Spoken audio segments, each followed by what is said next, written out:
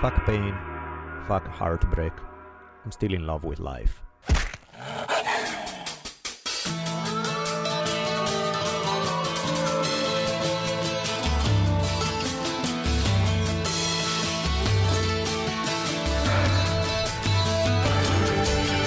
From the multicultural headquarters of the future capital of the free-thinking states of America known as Los Angeles, this is the Drunken Taoist Podcast.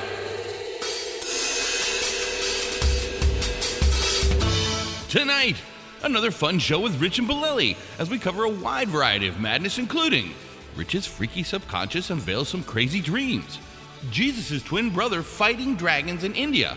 Really? 1950s China learns the hard way that environmental impact studies can be helpful, outlaw ethics, ghost kings, and tales of silent discos and dancing under the space shuttle Endeavour. Now you gotta listen.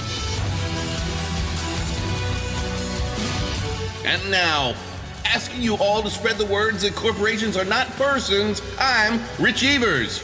And my partner in crime, the savage philosopher and middle finger of the gods, Daniele Bolelli. As we invite you to lower the lights, batten down the hatches, and prepare to open your mind. For the Drunken Taoist Podcast begins now.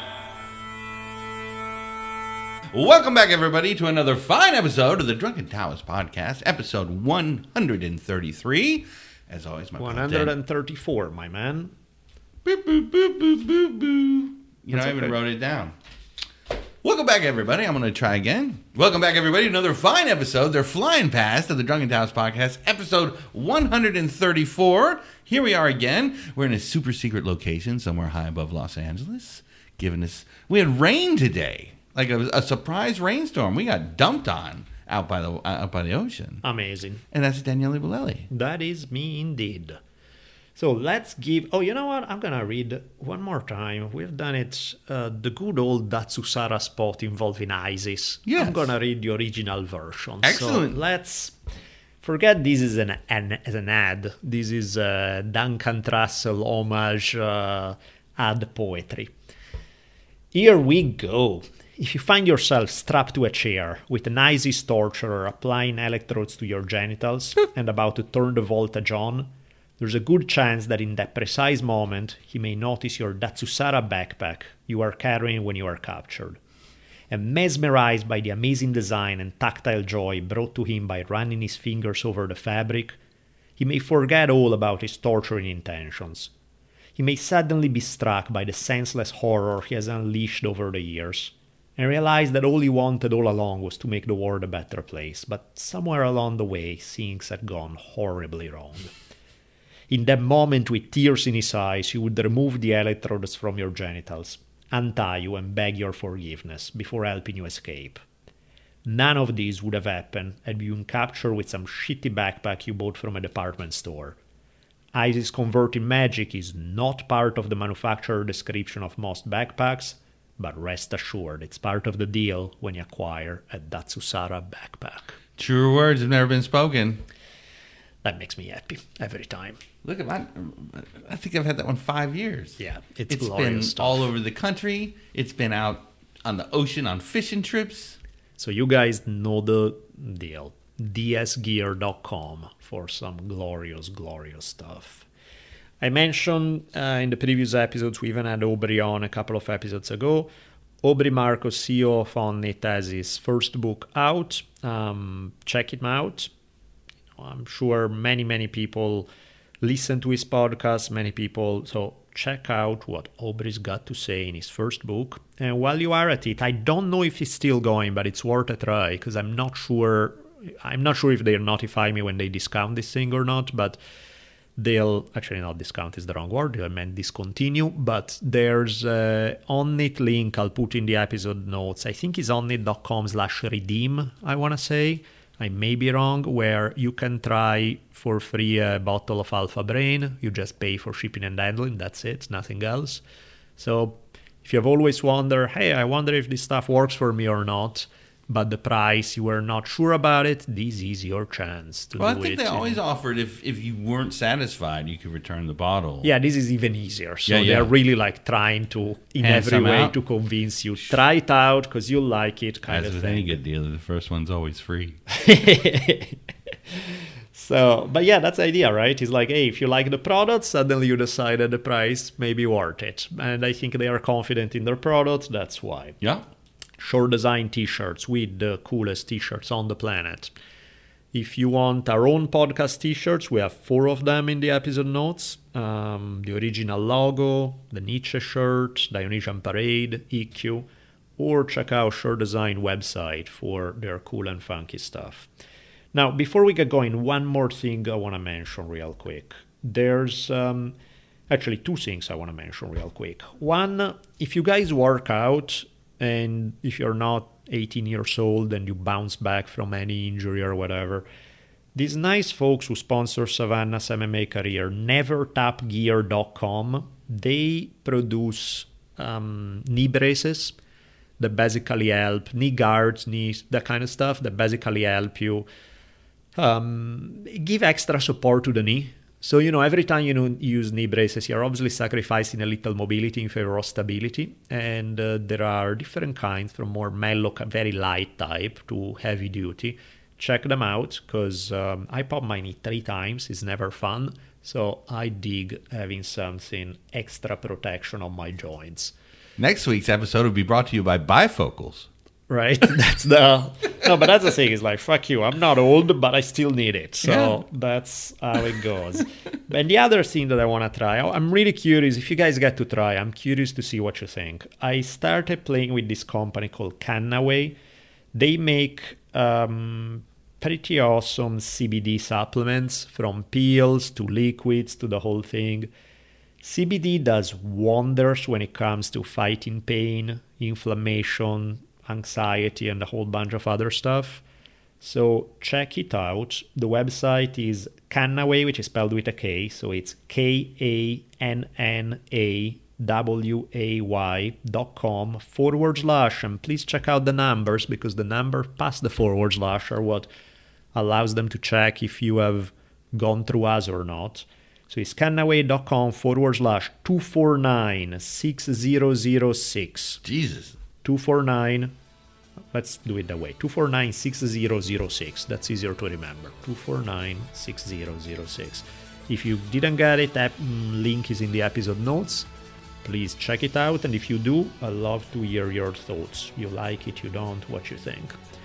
With that, let's jump into the episode. Get down with CBD. Yeah, you know me.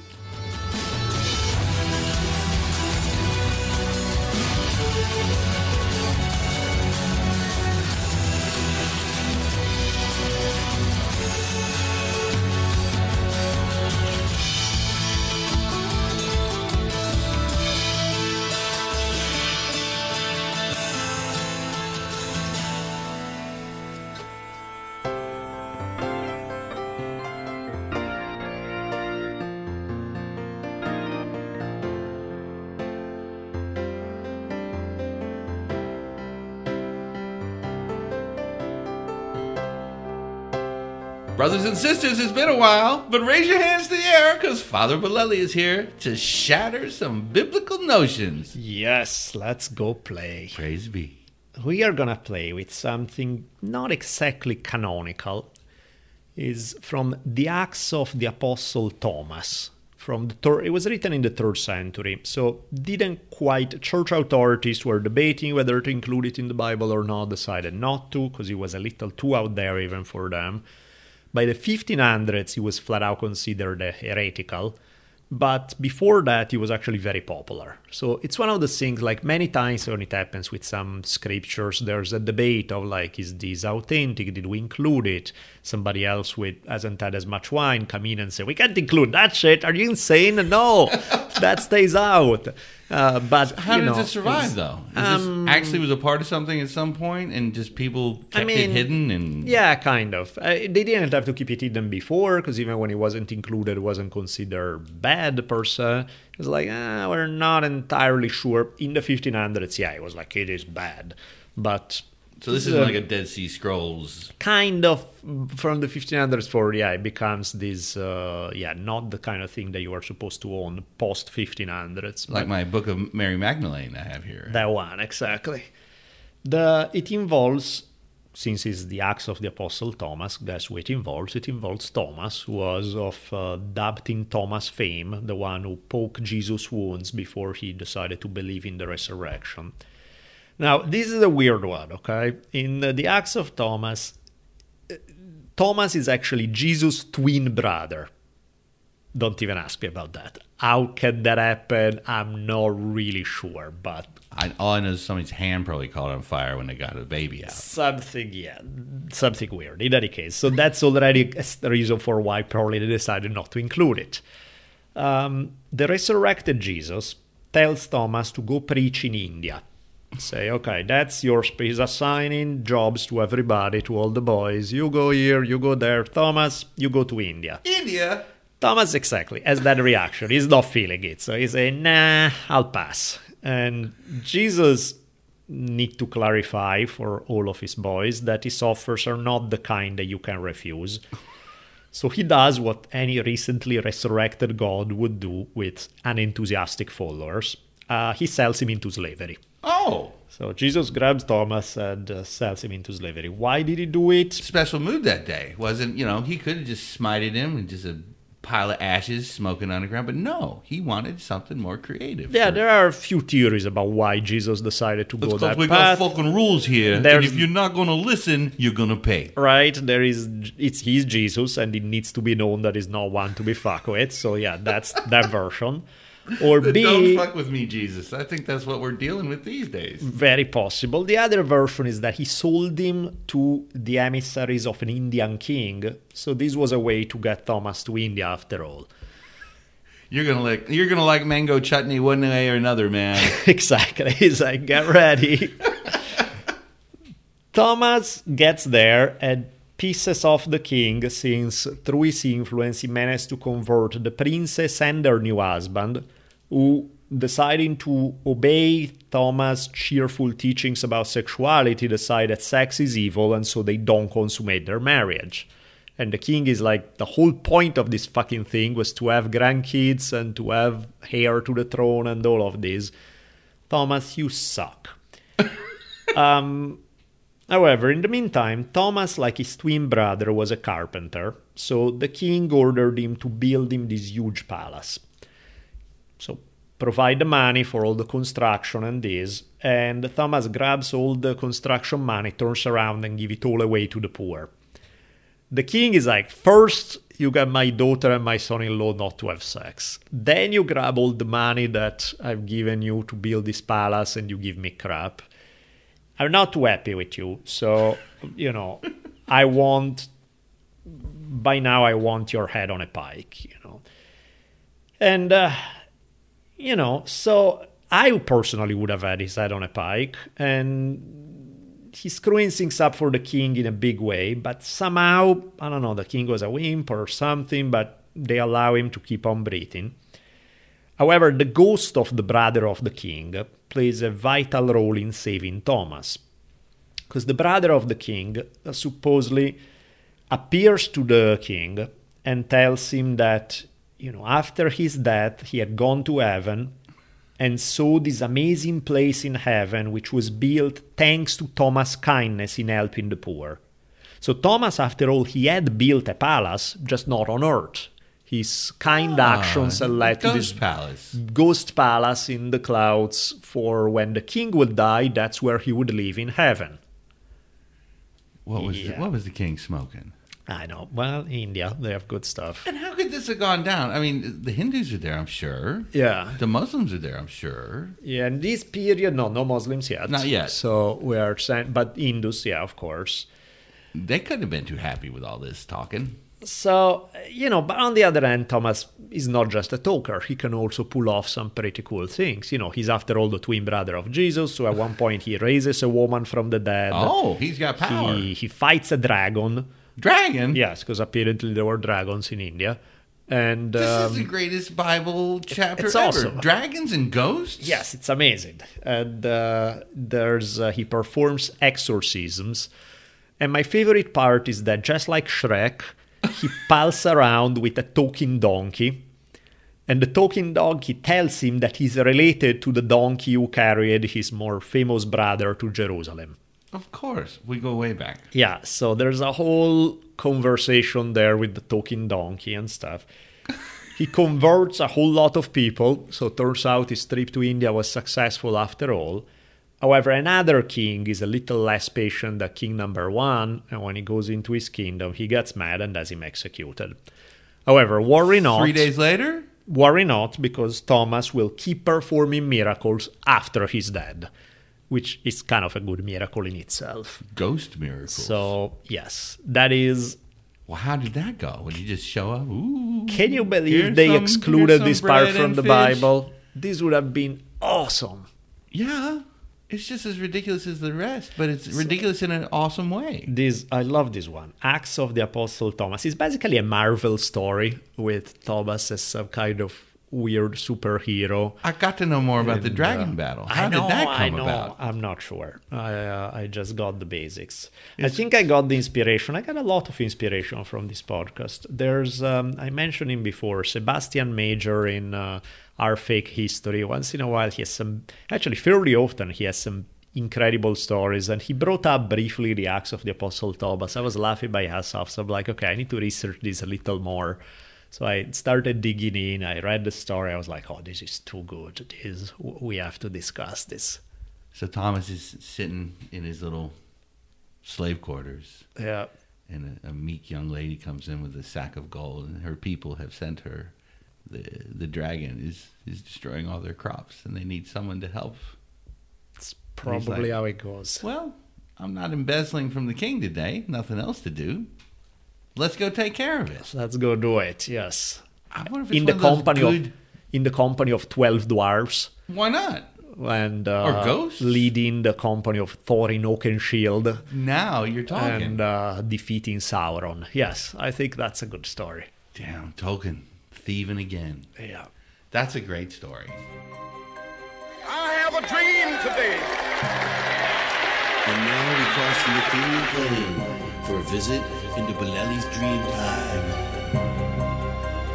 Well, it's dream time, but you say you're dreamless right now. I'm dreamless. But that's okay. I'm packing one today. Cool. Do that. Us poor sufferers of the anaphasia, where we have no internal visualization, does not come into effect at dream time. My dreams are Super completely, vivid, incredibly right? vivid, to the point where I found myself a few nights ago in my old house in Tennessee. Mm-hmm. Everything as it always was. And this house was built in the 30s when there was some sort of crazy rule that anything above a certain size, like a very small kind of 4x3 room, they would tax you by the number of rooms. Ooh. So all the closets were these tiny little things because you didn't want to be taxed for an extra. Anyway, so because of that, we had lots of small closets. And for whatever reason, do you have like repeating scenarios? Like I have dreams where one are like the unkept aquariums. Like you come to something that it's been living there by itself for 6 years and it's overgrown and there's monsters inside of it. Really? I get that one many times. That is fascinating. I never heard of that. Nothing that's like that? a pretty peculiar kind of thing. And this one sort of falls into. I also have another one where it's a old like plantation house, massive 4-story out in a swamp somewhere. Okay. And when I drop into that, I'm like, oh, I'm here again. And this place is like, and I've explored it, but I've never gotten through all of it. And somewhere in there is some insidious. I think it's the thing that loves war because it lives off the fear and pain it creates. That lives inside. And like I've been through the basement where all the still wet uniforms of the soldiers are hung nicely. Wow. It's insanity. And I know she's up there, but I never quite make it and I can never get out. Do you make ever like, are you thinking, do you ever have the thought of like past lives kind of game, or what are you making? I mean, because that's another really peculiar, weird dream. I have a photo in a Civil War book that is identical to me. It looks like me leaning on one of the giant mortars, and this guy shelled New Orleans for 3 years. Right. Totally identical. Wow. So I don't know, but it is things like that where the mystery continues, and it's like, oh, we're back here again. So continuing episodes. Anyway, on the unkept aquarium front, in an old house, just like it always was, not really expecting anything. Open the closet door, and a hermit crab the size of like a large dog, like a German Shepherd or something. Yeah. Big giant shell comes rolling out and starts chasing me through this perfectly realized version of my old house. And I go to war with the hermit crab.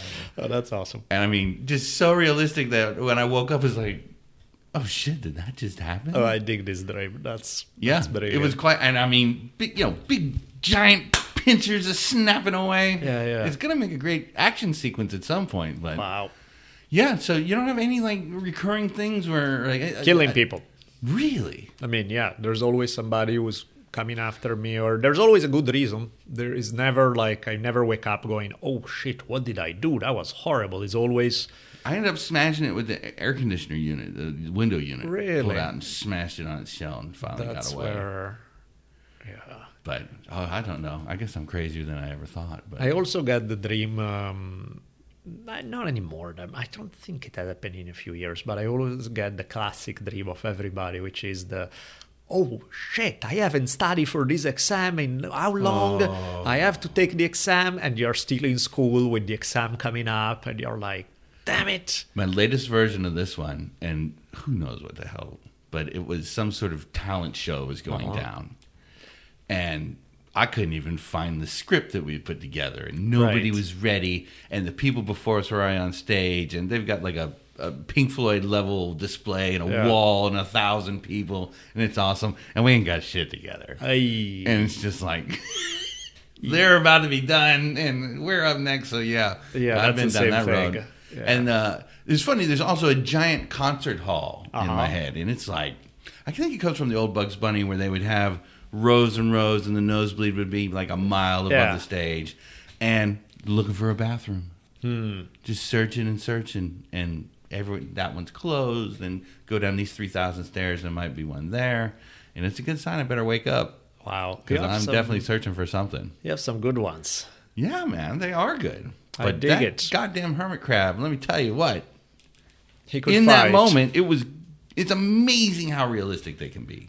He could fight. Yep. Which always makes me wonder, the old song says, merrily, merrily, merrily, merrily, life is but a dream. So Yep. maybe this is the dream. Of the poor guy who has been fighting the hermit crab who lay down to sleep and dream of recording podcasts. And a gentler time. yes, definitely.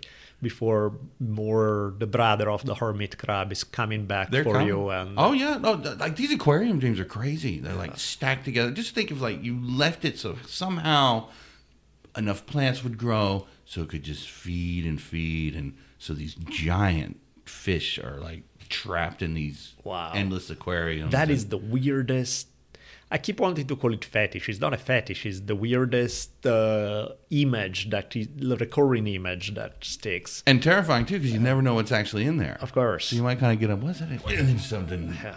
Oh, that's good. I like it. So yeah, I like them too.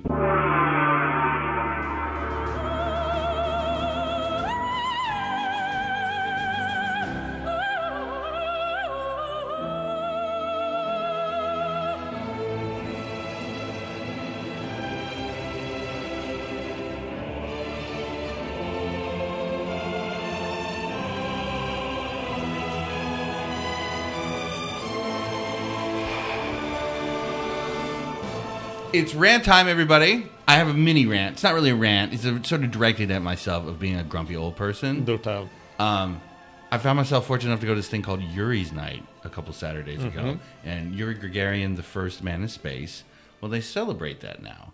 And here, well, they throw parties all around the world. But the one in L.A. is particularly epic because it's underneath the Space Shuttle Endeavour at the Science Center. Sweet. It's a big party and DJs and crazy people and all kinds of costumes, spacey costumes. There's Captain Kirks and Han Solos and the whole bit, and really creative folks with some great stuff. A group of men in black came in. I was being one of the greeters, and of course awesome. they tried to take me into custody, but I had my purple card, so they couldn't take me. Nice. But it was really an awesome event because it's just a bunch of space nerds and like lots of real rocket scientists and astronauts come and do speeches, and it's a cool thing.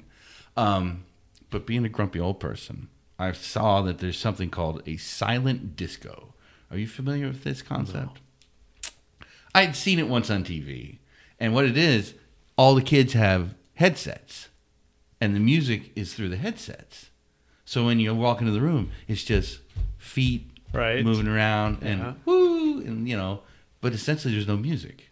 Now, that being said, where the space shuttle was a full-on DJ and trying to rock the place apart. But they put this inside. There's kind of a small aquarium at the science center, so it's dark except for the aquarium, and these headsets going around. I don't understand. What's the point? Exactly. And I was like, this is dumb, and I don't know why they're doing it, and I don't like it. Well, I stepped in and put my headset on, and what I found out as you walk in, the sets are red, blue, or green lit. Mm-hmm. And it's 3 different DJs. So it's 3 sets of music going at the same time. So people are dancing at different tempos in little groups.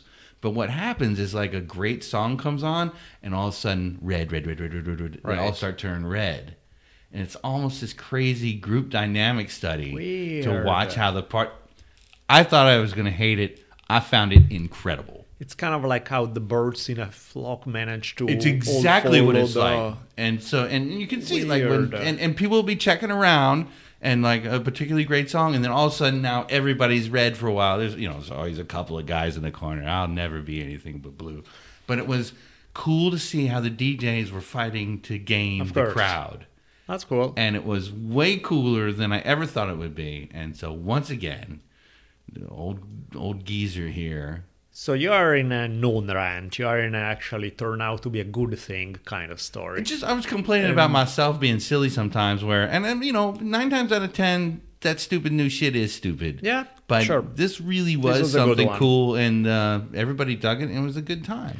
I have this stupid new shit is stupid kind of thing. There's plenty of those. So a law that just passed April 11th, so just not that long ago, called, it sounds so, who would disagree with this? It's a law called Stop Enabling Sex Traffickers Act, or SESTA. That sounds like something you could get behind. Yeah, that makes sense, right? No more little girls being scooped up and put in cargo containers on their way to Dubai or some shit. Yeah, makes perfect sense, right? I would be for that, I would think. Pass with bipartisan support. Did anybody read it? Trump signed it, Democrats behind it, Republicans behind it. It's all good idea, right? Except that when you look at what it actually does, it's another law where the idea behind it makes sense. Sex trafficking is just an awful, awful thing. So, yeah, what the fuck? You want to squash it? Absolutely. But that's not necessarily what this is doing, because here is one of the things that happen is that because of the language in which it's written is ambiguous enough, one of the things it says is that basically they can go after any website if that particular website includes sex trafficking services, which again, it sounds like, okay, I see the logic. If somebody essentially will enslave somebody for sex and then sell them on the internet, yeah, you can see a problem how that would be. But can you classify like Tinder or something? Is that as sex trafficking because of that? Not quite, but essentially sex trafficking become any kind of prostitution. I'm trafficking myself. Including, so that doesn't mean kids getting kidnapped and sold into sexual slavery. Suddenly means consenting adults. It means just any kind of, escort services, that kind of thing. So suddenly you went from, this reminds me, is almost a carbon copy of the idea of the Mann Act of 1910, where the whole idea in the Mann Act, which, if you guys checked out History on Fire, the Jack Johnson episode, there was the whole, the Mann Act was the anti-white slavery act, was this idea of those Jewish mafia organizations are kidnapping good white women and selling them across state lines for enforced prostitution, which, granted, the reality of that compared to the hype was, I'm sure stuff like that happened once in a 3 zillion year. Didn't really happen 100 of what people believe it happened. A lot of it was paranoia. But it enables you to kick indoors, so... Exactly, but that's still a bad thing, so why not? The problem is the Mann Act, because the way it was written is stated that anybody crossing state lines with a woman for immoral purposes could be persecuted under the Mann Act. Suddenly, he wasn't just applying to people being forced into prostitution, which is a terrible thing. Suddenly, it applied also to willing prostitution. And suddenly, because it's the 1910s and that's America of It's the time, lynching time. it applied to boyfriend-girlfriend crossing state lines because that's an immoral act. So Did Mike Pence write this law? I know, right? So a monstrous amount of prosecutions had nothing to do with what the original intent of the act was, and it became something else entirely. What I'm seeing with this Stop Enabling Sex Traffickers Act is basically the exact same thing. You know, it's like, yeah, of course you want to squash sex trafficking. That's a terrible thing. But this is not what this is doing. The number one thing that this is squashing is escort services, which, yeah, granted prostitution is illegal, and that's a whole other conversation because it probably shouldn't be and it's a dumb idea. But what you are doing is essentially driving underground an industry that the more you drive it underground, the more dangerous it becomes. For the women involved, Oh, yeah. more dangerous it becomes because, you know, you want to go after sex traffickers. You want to have the website so you can bust them and find them. It's easier to find than if they go through other channels where it's considerably harder. Let alone the fact that 99% of the business done on those websites is willing adults and has nothing to do with this. So you have, you know, it's another case of a law that in theory, sure, it makes sense. Actually, it's a very good idea. But the practical consequences of the law are the exact opposite of what one would wish for. That just feels like that was the insidious plan all along. Yeah, that just... Or it's stupidity, which I don't discount they either. sort of live together, don't they? It's... I mean, Amnesty International has finally declared that prostitution should be legalized just for the safety of the women. Of course. And especially in a time when, you know, whatever the next AIDS might be, get people tested, you know that the product is clean. It makes it better for everybody, doesn't it? Yeah, I mean, it's one of the things. It's like when there was a crackdown on prostitution in the late 1800s, the rate of STDs increased dramatically. Because rather than having a system where prostitution was regulated with medical checkups and everything else, it was just street prostitution, which is where the real dangerous stuff happens. So exactly, this is a case where you have a bunch of prostitution in the US, which is escort services done in a way where there's a lot Everybody looks more, the other way. There's a lot more safety involved. What you're doing with these is essentially pushing the same women. We're not going to stop. And not just women, by the way, mostly women, but also men, are not going to stop tomorrow because, oh, there's this law is passed. What's going to happen is that they're going to be pushed more toward the street where the dangers, the violence, the STDs, everything is sky high. So, yeah, good job. Nicely done. That was good thinking. So, yeah, that when I saw this one, I was like, and yet you can see why, you know, everybody voted for it. Because what, are you going to be the guy who said no to the Stop Enabling Sex Traffickers Act? You mean you're pro-sex trafficking? It's kind of like saying, what, you are against the war on drugs? That clearly means that you want to give heroin to 5-year-olds. That's what you're saying. Well, yeah. Fuck this Have you ever seen a 5-year-old? They bounce around all the time. You got to slow them down a little bit. Prohibition rarely ever work in any context, and this is one of those where it's just, yeah, sound good when you read the first line, and it turns out to be a horrible idea once you start digging a little deeper. Well, you know, with the marijuana being legalized, they're going to have to find something to fill those prisons with.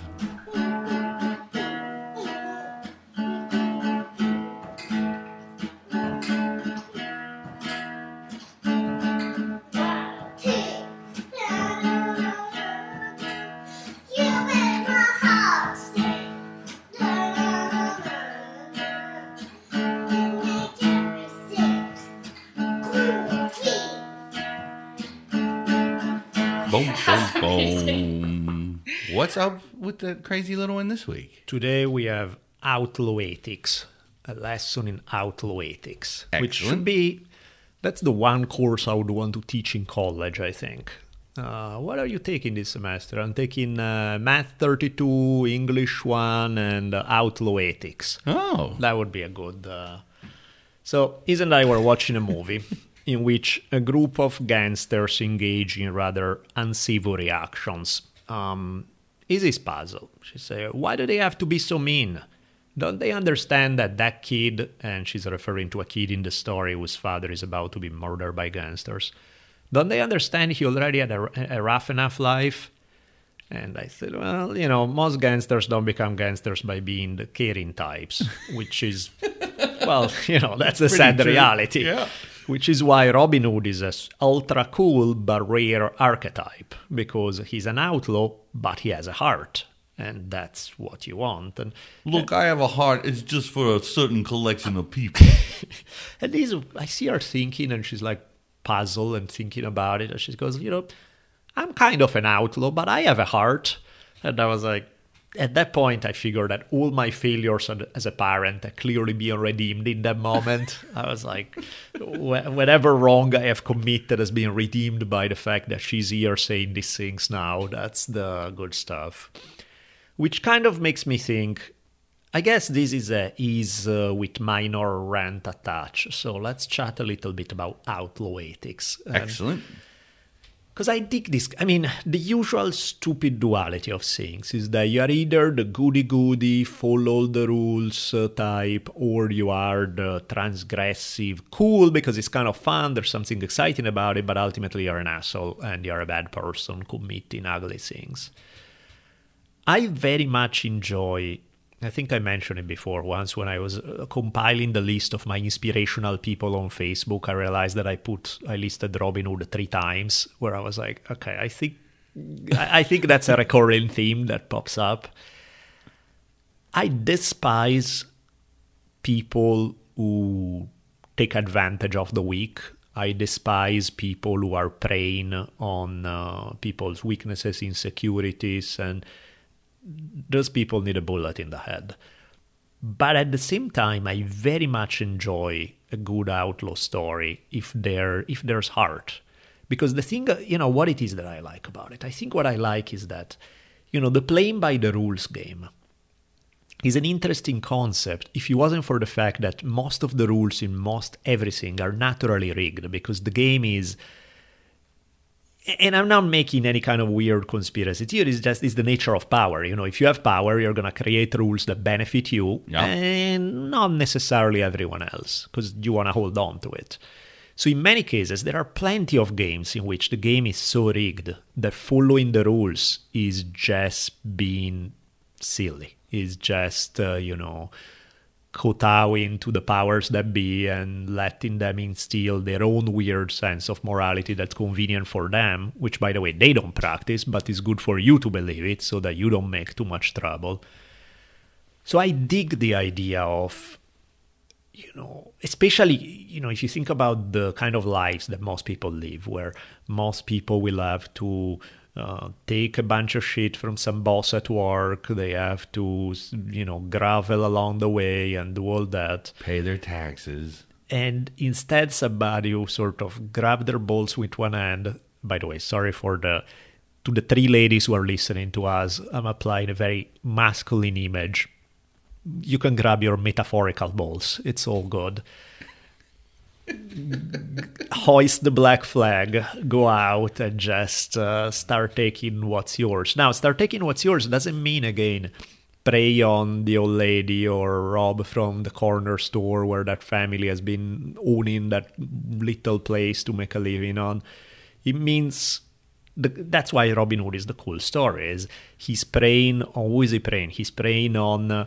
the sheriff of Nottingham and those guys who raise insane taxes on everybody, and then he goes and take them back and hand them right back out. So the idea of somebody who wouldn't take 1 cent from the average person, but would have 0 problems figuring out ways to creatively give corporate profits a healthy trimming. Those profits are getting a little too fat. Let's keep you in shape. Let's just... It's a form of exercise, really. It's like it's helping... That, to me, is brilliant, which is why I'm reading right now a book. Somebody sent me this book called... the title itself, I dig it. It's called The Be More Pirate. And... He starts out with the whole story of how basically the pirates of the heyday of pirates, the pirates around the Caribbean's time and all of that, those guys were some of the pioneers in some of the coolest concepts in terms of individual freedoms, individual right to vote, people of all ethnicities having the same rights on the pirate ships, all of that kind of stuff. And his thing was, the pirates were revolutionary pioneers in concepts that would not be applied in the mainstream until much, much later. So they were allowing the labor to have a voice in decision-making. The labor was the decision-making. There was nobody else. It's just even the division between the captain and everybody else was pretty damn close to equal. And that probably never really existed before in civilization at all. And so I was like, as long as again, because there were the problem with exactly what Isabella was saying. A lot of the typical people who go down that path then are predatory assholes. They are for every Vito Corleone you get, there are like 2,000 asshole mafia types who are the worst of the worst. Where there's no honor, there's no ethics, there's no nothing. Or just your low down junkie that's going to steal your TV. Absolutely, and in fact, that is the problem with that stuff. But I do dig that what essentially is a paradox is combining these two things that don't seem to go together, which is a willingness to play creatively outside of the law, while at the same time having an insane code of ethics, that your own ethics, that you don't break, and you have a heart, and you do all. That to me is, is one of the archetypes that I dig the most, that I'm always fascinated with. And we get you an eye patch for your birthday. Right. That's where Speak Like a Pirate Day. And because I don't know, man. It's like, to me, it was interesting too. Some of it is cultural, because I remember like being in school, and it's funny, but every single person I would know coming from another country would cheat the hell out of exams. That was just the nature of the business. People in US were absolutely shocked. Was like, you do not do it. You're only cheating yourself by cheating. I feel the same way. Isn't that terrible? And to all the foreigners, we would look at them kind of like, what are you talking about? This is a rigged game where they make you jump through 17 hoops that have nothing to do with real learning. It's about getting that real education is something else. What you're doing here is doing all the right steps to get the stupid piece of paper that they want you to have so that you can go open that other door. So it's a free-for-all. It's whatever you can get, you can get. It's like... See, I never cheated. Never, huh? No. I've even had opportunities where answers would be presented, this teacher always gives the same test. And of course. And I didn't want to do it. I would prefer to gain the knowledge. I mean... And but a lot of these people are idiots, too. It is the thing, maybe their lack of capacity leads them down that road. I wanted to learn. That's what I was there for. Well, here is part of the issue, though. In order to cheat, you need to learn. Because there's no way that you can not know shit, not study, and then cheat and do well on an exam. You won't, because you're not going to have every single...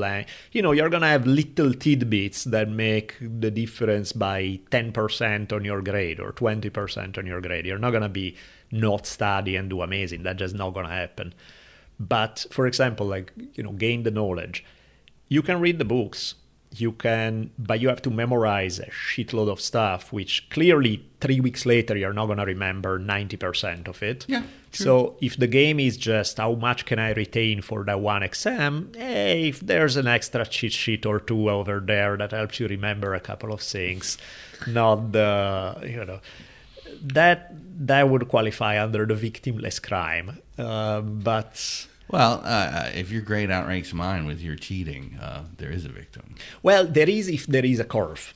If there is a curve where we only give 10% A's, then yes, there's a problem. If there isn't a curve, then it's not. Yeah, because it doesn't affect. I don't know. That's a strange thing. I pretty much try to do the right thing all the time, and it's led to poverty. Yeah. Just like everybody else. Yeah, that's the... I don't know, man. I find it, and again, it's so interesting to me because usually the people who are willing to cross the line, they usually do it in a very assholeish kind of way, in a very self-serving kind of way, and that I completely despise. What was it? Game of Thrones. you prey on the weak, the brotherhood without borders will hunt you down. I like that concept. Yeah. But at the same time, not all rules are born equal. And I think that's a point that I guess I want to make. And I may have mentioned it before, but it's an important one.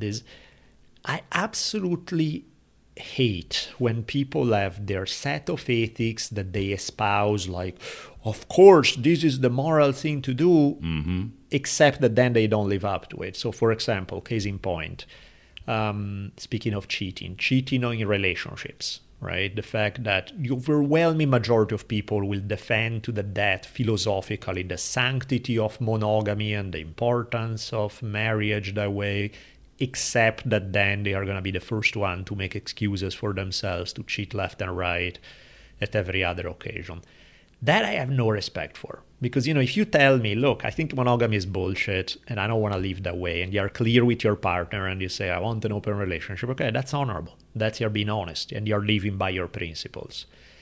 If you tell me that you believe in monogamy and you live by it, okay, that's honorable. I dig that, What I hate is the preaching something that then you can pull off in reality, because that kind of shit is just that's what I mean by the rules that people play by. Like, the stuff I'm saying about outlaw ethics make it sound like I'm more than happy with all sort of shady behavior. But the funny thing is that when it comes to my own principles, I won't compromise not even a dot. You know what I mean? It's like, I can think that monogamy sucks.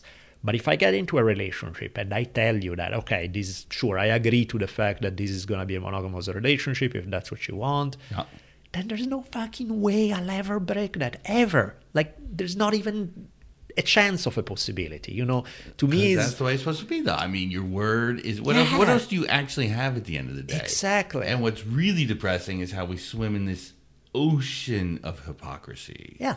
Everywhere you look.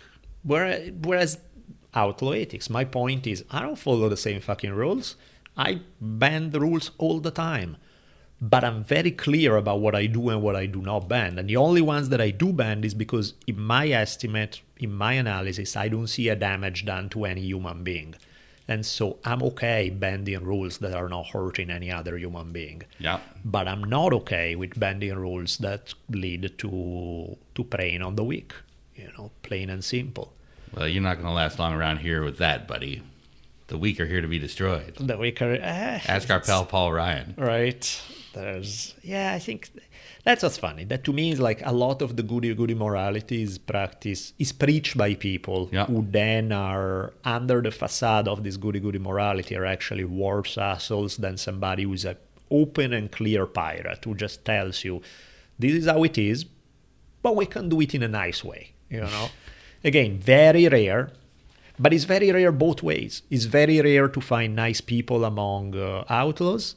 It's very rare to find nice people among the goody, live by the rules people. Yes. It's not that because you're a goody, you're a nice person. No, you're probably a pain in the ass if you're a goody to me, it's like, above everybody else. The breaking of the rules is not what makes you good or makes you bad. The breaking of the rules is just an extra tool in the box, so to speak. That's it. But who you are, as Isabella put it, the having a heart part, that has nothing to do with the rules bending part.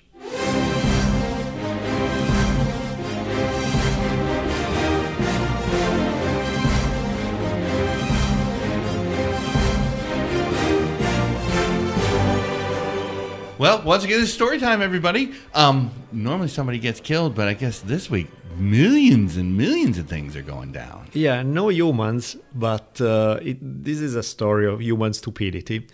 And wow, that can go a lot of different ways. In this case, one that took place in communist China, which, yes, surprise, they could push some stupid policy. Who would have ever guessed? I thought communism was an amazing utopia where everything would work out thanks to an enlightened state.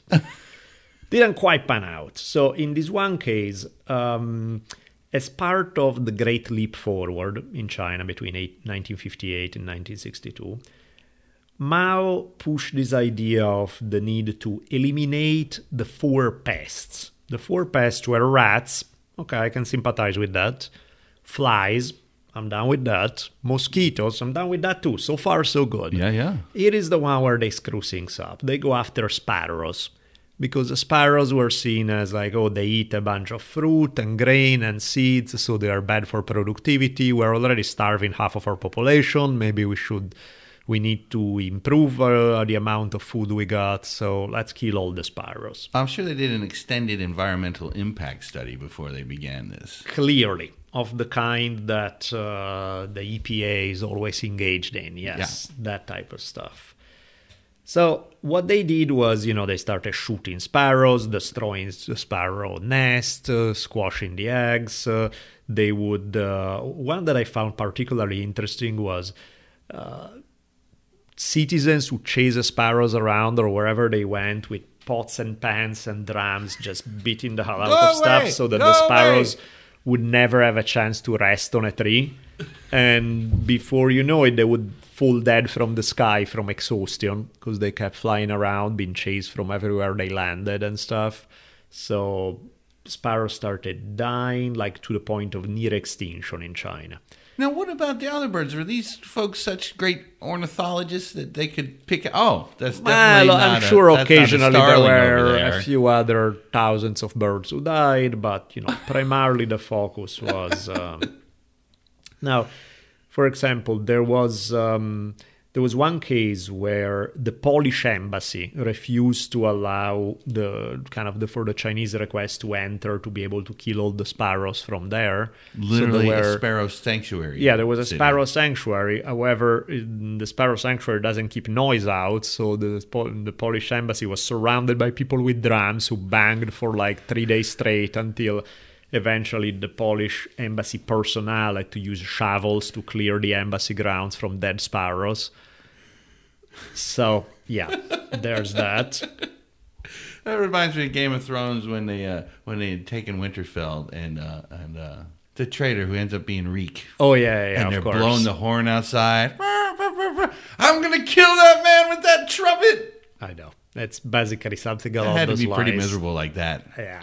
That's how it is. Or Noriega getting the heavy metal music for days and days. Yeah, that would do it too. But what they do here is that, surprise, surprise, this plan backfires. Who would have ever guessed? You mean there may be a niche that the sparrows help out with? Turns out that the sparrows, beside eating grains, they also eat tons of insects. And getting rid of the sparrow means that suddenly you have bugs galore, and they are eating all the crops. So after the near wipeout of the sparrows, production of rice and other grains doesn't increase, doesn't stay the same. It actually plummets because the dramatically increased amount of bugs start cleaning out all the crops. With no sparrows around to eat them, a nice plague of locusts show up, with locusts eating, swarming the country, eating everything they could eat along the way. So, yeah, that was played out well. So the sparrows were just taking their fair share. But the locusts, no talking to them. Yeah, so by the time they figured out, maybe we shouldn't do this, we need to stop and stuff, they had screwed up the ecological balance, which contributed to what's known as the Great Chinese Famine, where it's estimated some between 20 and 45 million people may have died of starvation. Now, this wasn't the only reason. There were other reasons that had to do with production and everything else. But clearly, at an already bad time, this made things even worse. What an epic level of suffering. 40 million people starved to death. Yeah. And I guess what an epic level of stupidity. It's like you really didn't think this through very well, did you? It's like, come on, man. What were you thinking, A million years ago, back when I lived in Tennessee, a friend of mine was in the National Guard, but he still wanted to smoke weed. Fair enough. The only way around that was to be a part of the marijuana eradication force. Because then you could test positive and not get into trouble. Of course. And I always felt, I don't think as many people dislike weed as dislike poison ivy. Yeah. And what they should really have is a poison ivy eradication force. Yeah, I don't really see too much of a function for poison ivy. I may be mistaken. Well, we found out, the poison ivy eats a lot of bugs. Yeah, and, we would have to find. But locusts would be everywhere. Yeah. But I just thought that would be a better use of our tax dollars than used to be. I don't know if it's still the case, but back in the day, Tennessee is not a big state, but it has like 70-something counties, so everybody can have their own little fiefdom.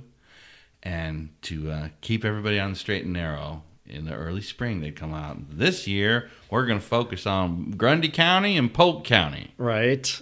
And they wouldn't even look in the rest of them. Of course. So, the guys in Grundy County just, move business in the next one. Yep, and they just, not really find anything. That's awesome. That's brilliant. Because everybody was getting paid. Yeah, that's how it always is, right? If there's enough business, money goes around. It goes a long way to... It would even reach the point, and I don't know how much disclosure I'm giving right here, but there would be, on the cardinal edges of these little highways, would be these mysterious barbecue stands in the middle of nowhere. Of course. That they might sell 4 sandwiches a year. Right. But when it came time for distribution... The sheriff would be by to get his chunk of money and probably several pounds of weed. Of course. And everything just hummed along nicely. That's the game. Probably get a rat in the mail now. But on that note, how do you pronounce this guy named? John? It looks like Boner, but he'll tell you it's Boehner. Oh, of course. Oh, he's the traitor. Yeah, he was anti-marijuana to the entirety of his Speaker of the House. And just last week decided that, And said, and I will never change. Of course. Never say never, because the time has come. And apparently, one of his friends was suffering from some malady, and the cannabis helped him get better. And now that there's money to be made... Yeah, because he's on the board of directors of a cannabis company and stuff. And he's making bank on it after contributing to pushing policies that put lots of people in jail for weed. Yep. So yeah, nicely done. Proving the point that money seemed to have an amazing power to somehow, because this guy said that, he evolved his thinking over time. Yes. And money seemed to have an incredible power in helping people evolve their thinking. It's the Evolvo Master 2000, man. That's how it is. No, that's, was it hypocrisy that we spoke of a bit ago? There's a nice extra dose of it right there. These guys. And just to sit there and crush the poor people, I don't know. Everybody keeps telling me, and I guess it's the truth, it's always been this way. But does that necessarily mean that we can't be the ones that take the step forward? I saw a terrifying tweet the other day from our friends in Canada. It's like, you don't believe in education. You don't believe in helping the poor. All you want to do is make war. The world is watching. Yeah, then again, it's sort of the nature of power. The nature of power tends to be ugly. The nature of power tend to be short-sighted, profit for me, and screw everyone else. That's kind of the, when you look at the way power has played out throughout most of history, it's kind of the nature of the game. So it's... does that just dictate that that's human nature then? That's just how we are? Just a bunch of mean monkeys that climbed out of the trees and learned to make atom bombs?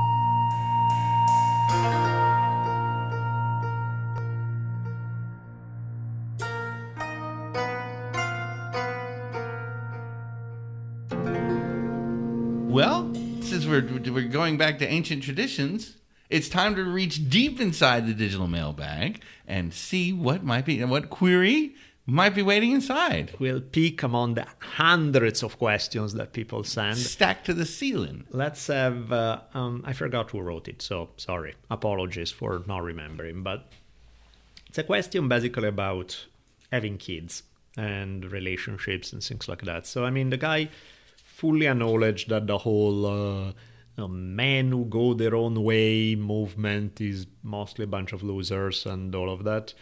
However, he's saying it's also true, there's a point there that there's really no need to be in a relationship or to have kids to be happy. How essential, what's the deal on choosing not to have kids or per se maybe not even be in a relationship? And I think it's tricky because, yes, for one, okay, let's look at the kids example. There are a lot of people who have kids who really shouldn't be having kids because they are awful parents. So I think in that regard, if you have the understanding that maybe maybe you're not going to be the happiest, and maybe you are not going to be that great as a parent because you'll always feel that it's taking too much away from your freedom, from things you want to do. I think that's a good understanding, and so following through with that rather than saying, sure, I'll have 5 or 6 kids, why not? And then be a shitty parent. That's, it's a better choice to understand that for sure. And the fact is... That understanding tends to come a little late, though. Yeah, usually that's how it works. And, usually around year 3 when you're like... Oh, this sucks. Oh, wait, this wasn't... I gotta do this forever? It's like... It's kind of like how people get puppies going like, they are so cute. And then when you have to work for them and 2 weeks later, you're like, yeah, I'm done. That's how... It's kind of the same thing, except not that easy. No, just exponentially more complicated. That, by the way, would be a great business idea, to have like a kid shelter. And then you can send sad pictures with, sorry, but this week we got to kill them to make room for the next ones. So please adopt some for a little extra charge. And yeah. Okay, so that wasn't such a good business idea, or second thought, but... No, and, it's just going to fail because the Christians will only help you while they're in the oven. After that, they don't seem to give much of a shit. But I guess I'm conflicted because on one end, I do feel there's... and again, it varies from person to person. Everybody gets different things. I mean, for some people, not having kids would be just horrible, right? Because they get so much of what makes them happy in life come from having their kids. And I get that. There are clearly some amazing things that come from having kids and having a good relationship with your kids. I also see the other side of the coin, that of course that goes with a monstrous amount of time and energy that you are not going to have for other things. And so stuff will need to go from, there will be things that you want to do that you can't do. And no matter how much you try to structure life around, like, oh, I still want to be able to do what I want and have kids. Yeah, you can to some degree, of course. In 20 years. Yeah, it doesn't mean you're in prison. No, you can do stuff with your kids. But, realistically, everything takes time, right? Kids rightfully take time and energy, which means it's time and energy you're not going to have somewhere else. So I do see the point where, yeah, you don't need to have kids to be happy. You don't need even to be in a relationship to be happy. Now, the problem is, clearly that goes with why do people stay in a relationship? Why do people have kids? A lot of it is, it's a great antidote to loneliness. It's a great antidote to feeling like, you have some serious, meaningful relationships in your life rather than being the hermit monk on the mountain who does his thing and... you have all the time and freedom in the world, but at the same time, you're lacking something that makes most human beings happy. And the folks I know that are, moving into their 50s now that haven't had kids or a marriage or something like that, they'd be getting to panic a little bit because who the hell's going to be left? Their parents will be dead shortly. Right, of course. And now you have a lifetime of your wild decadence and got to do whatever the hell you want to, but you're going to be all alone.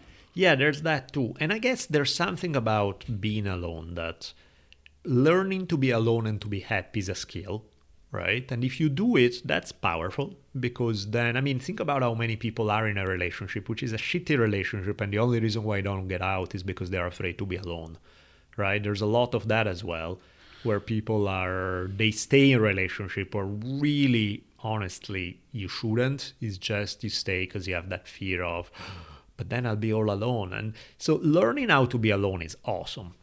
On the other hand, learning how to be alone and being alone, and needing your medication and... Yeah, it's a different kind of... So I think it's like anything else, really.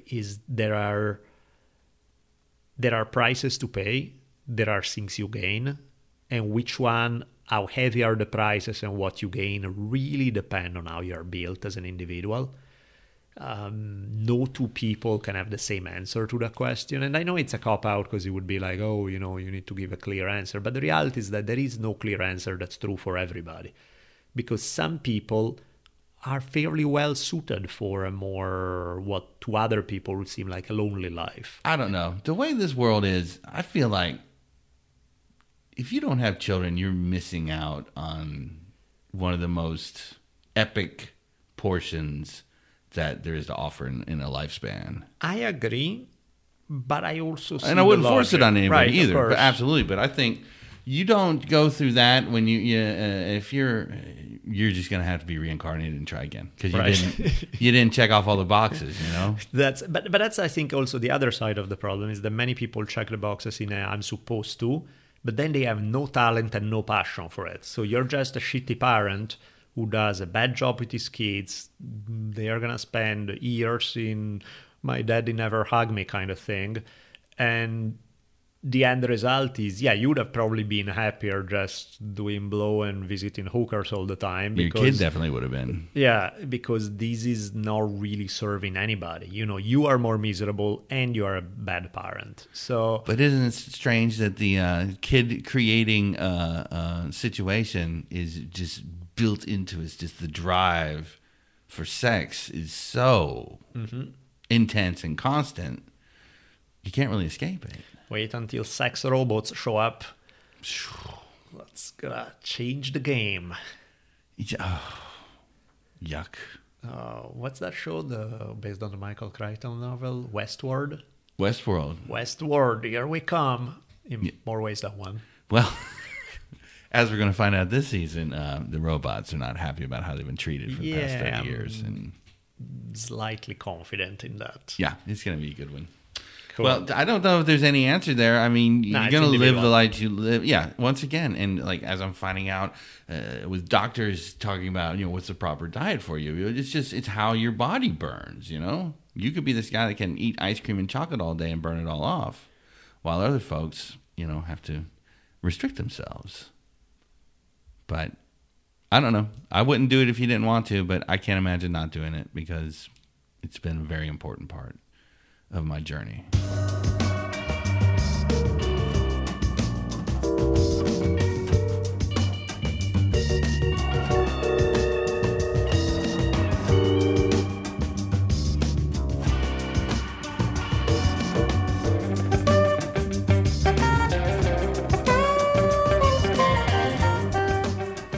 Well, the funky music means one thing. That's the end of another excellent episode of the Drunken Taoist Podcast. I thought that was quite eclectic and a lot of great stories in there, and y'all are just lucky to be a part. I can't tell you that enough. This has been fun. I dig it.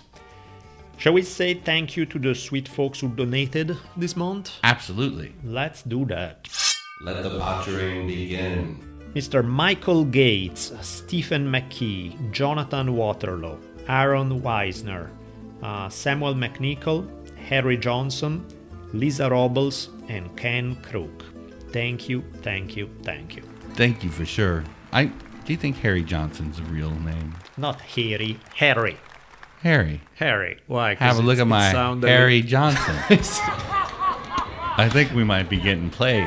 Is that what's going on? I don't know. If it's not, I apologize, Harry. I remember we got a donation once from Miles Davis. I love that one. Yeah. That was brilliant. Did Michael Hunt come by? Mike Hunt? Not yet. Yeah. He'll be by after Harry leaves. Hey, things are getting excited on the Kiva tip. The $100,000 is like a few $1,000s away from happening. There's over 200 of your fellow listeners have joined in to help. Almost 3,000 loans. And we're almost to this sort of big point.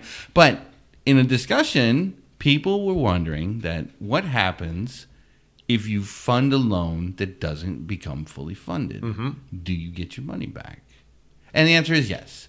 Any loan that's not fully funded, the kind of thing they don't talk about so much is that any loan, before it's even put up onto the website for people to fund, has already been provided. So it's just easier to collect the money and then distribute it. It would be so much more difficult. So they find the people they think they're good, they give them a loan, and then we fill the bucket up to fund it. So, nice. And if there's ever one that doesn't actually get funded, that's the problem with the field representatives, and you just get your money back on the website and give it to somebody else. So don't worry about that, and feel free to jump in now, man. We're going to cross that $100,000 in loans, and that's incredible. So who would have thought it? Very cool operation. All the brainchild of Mr. Rich Evers. I'm just joining in with something I thought was okay. I'm sure they'll disappoint me one day. Well played so far. If you can use our Amazon link, that's a good thing. There is indeed Amazon link on the website in the episode notes for any kind of purchases you may make. You got to do your shopping after you go into the link. It's sort of a tricky thing. You can't do it on your end and switch in. You have to actually go through the link and then... Yeah, it cannot be saved in your cart already. It needs to be all stuff that you click right after. So there's that. I mentioned in the open, I'm curious if you guys get a chance, if you're interested in CBD in any way, shape, or form, there's this company that makes CBD supplements. We have a link for you if you want to try it out. It's kannaway.com/2496006. Kannaway spelled with a K, so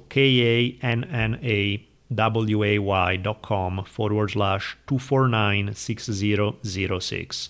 2496006. That See, works. the jingle. See, now it'll be stuck in their head for sure. Now it's easier. Yes, that's move some damn CDB oils. well done. I always say CDB because with Charlie Daniels is the Charlie Daniels band. I see. So and that's I just can't get. I get it wrong every time. It's- I even think about it. I'm gonna get it right. And CBD. I got it written down there. And when I say it's CDB, It's not the devil went down to Georgia. It's a good CBD to help you fight inflammation and other things. which sounds So- much better than battling the devil. Yeah, considerably. So good stuff. Not that, with the CBD capsules, of course, you would have been able to defeat the devil and win the golden fiddle. So, yes, I think CDB would have benefited from CBD. Absolutely. That's my theory. Well, he'll just tell you, devil, you just come on back if you ever want to try it again. Yes. 'Cause I've told you once, you son of a bitch, I'm the best it's ever been. That's the way it is. That's a great song. It is a great song. Um, I remember that song from the 70s. And Boy Scout camp was at this big public swimming pool.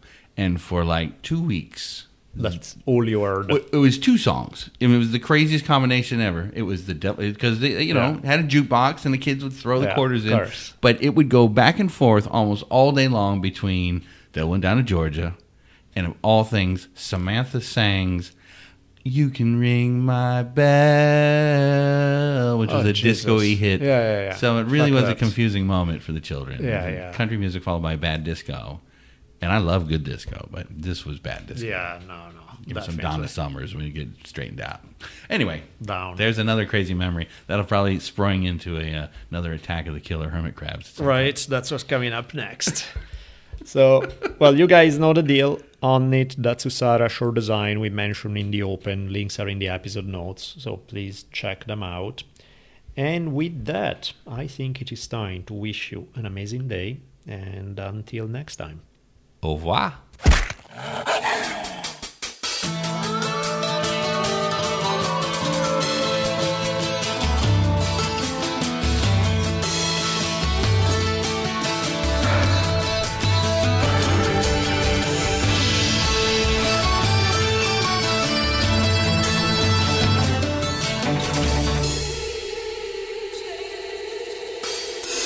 And so ends another awesome episode of the Drunken Taoist podcast. Be sure to keep your ears peeled for another mind-expanding episode coming soon. We'll be tweeting you as they come out. You can keep track of Daniele at dbolelli, that's DBOLLELI. And you can find me on Twitter at Richimon1, RICHIMON, and the numeral 1. We'll see y'all soon. Woo!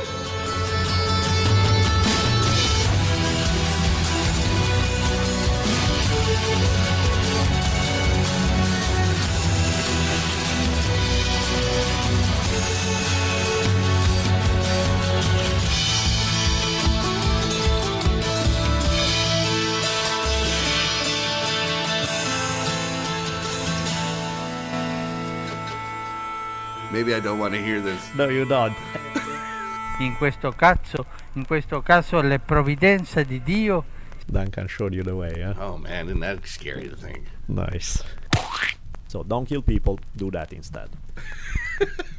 This was great. It's fucking awesome. And I love this conversation. I have nothing against chicken other than the fact that they are ugly and weird and strange. We've been having a great hour here. I completely got lost. Are we doing the outro or the intro? We're outroing. Oh, we're outro. Okay, sorry. So that's So let's continue. Did you ever see the movie Tombstone with Val Kilmer and...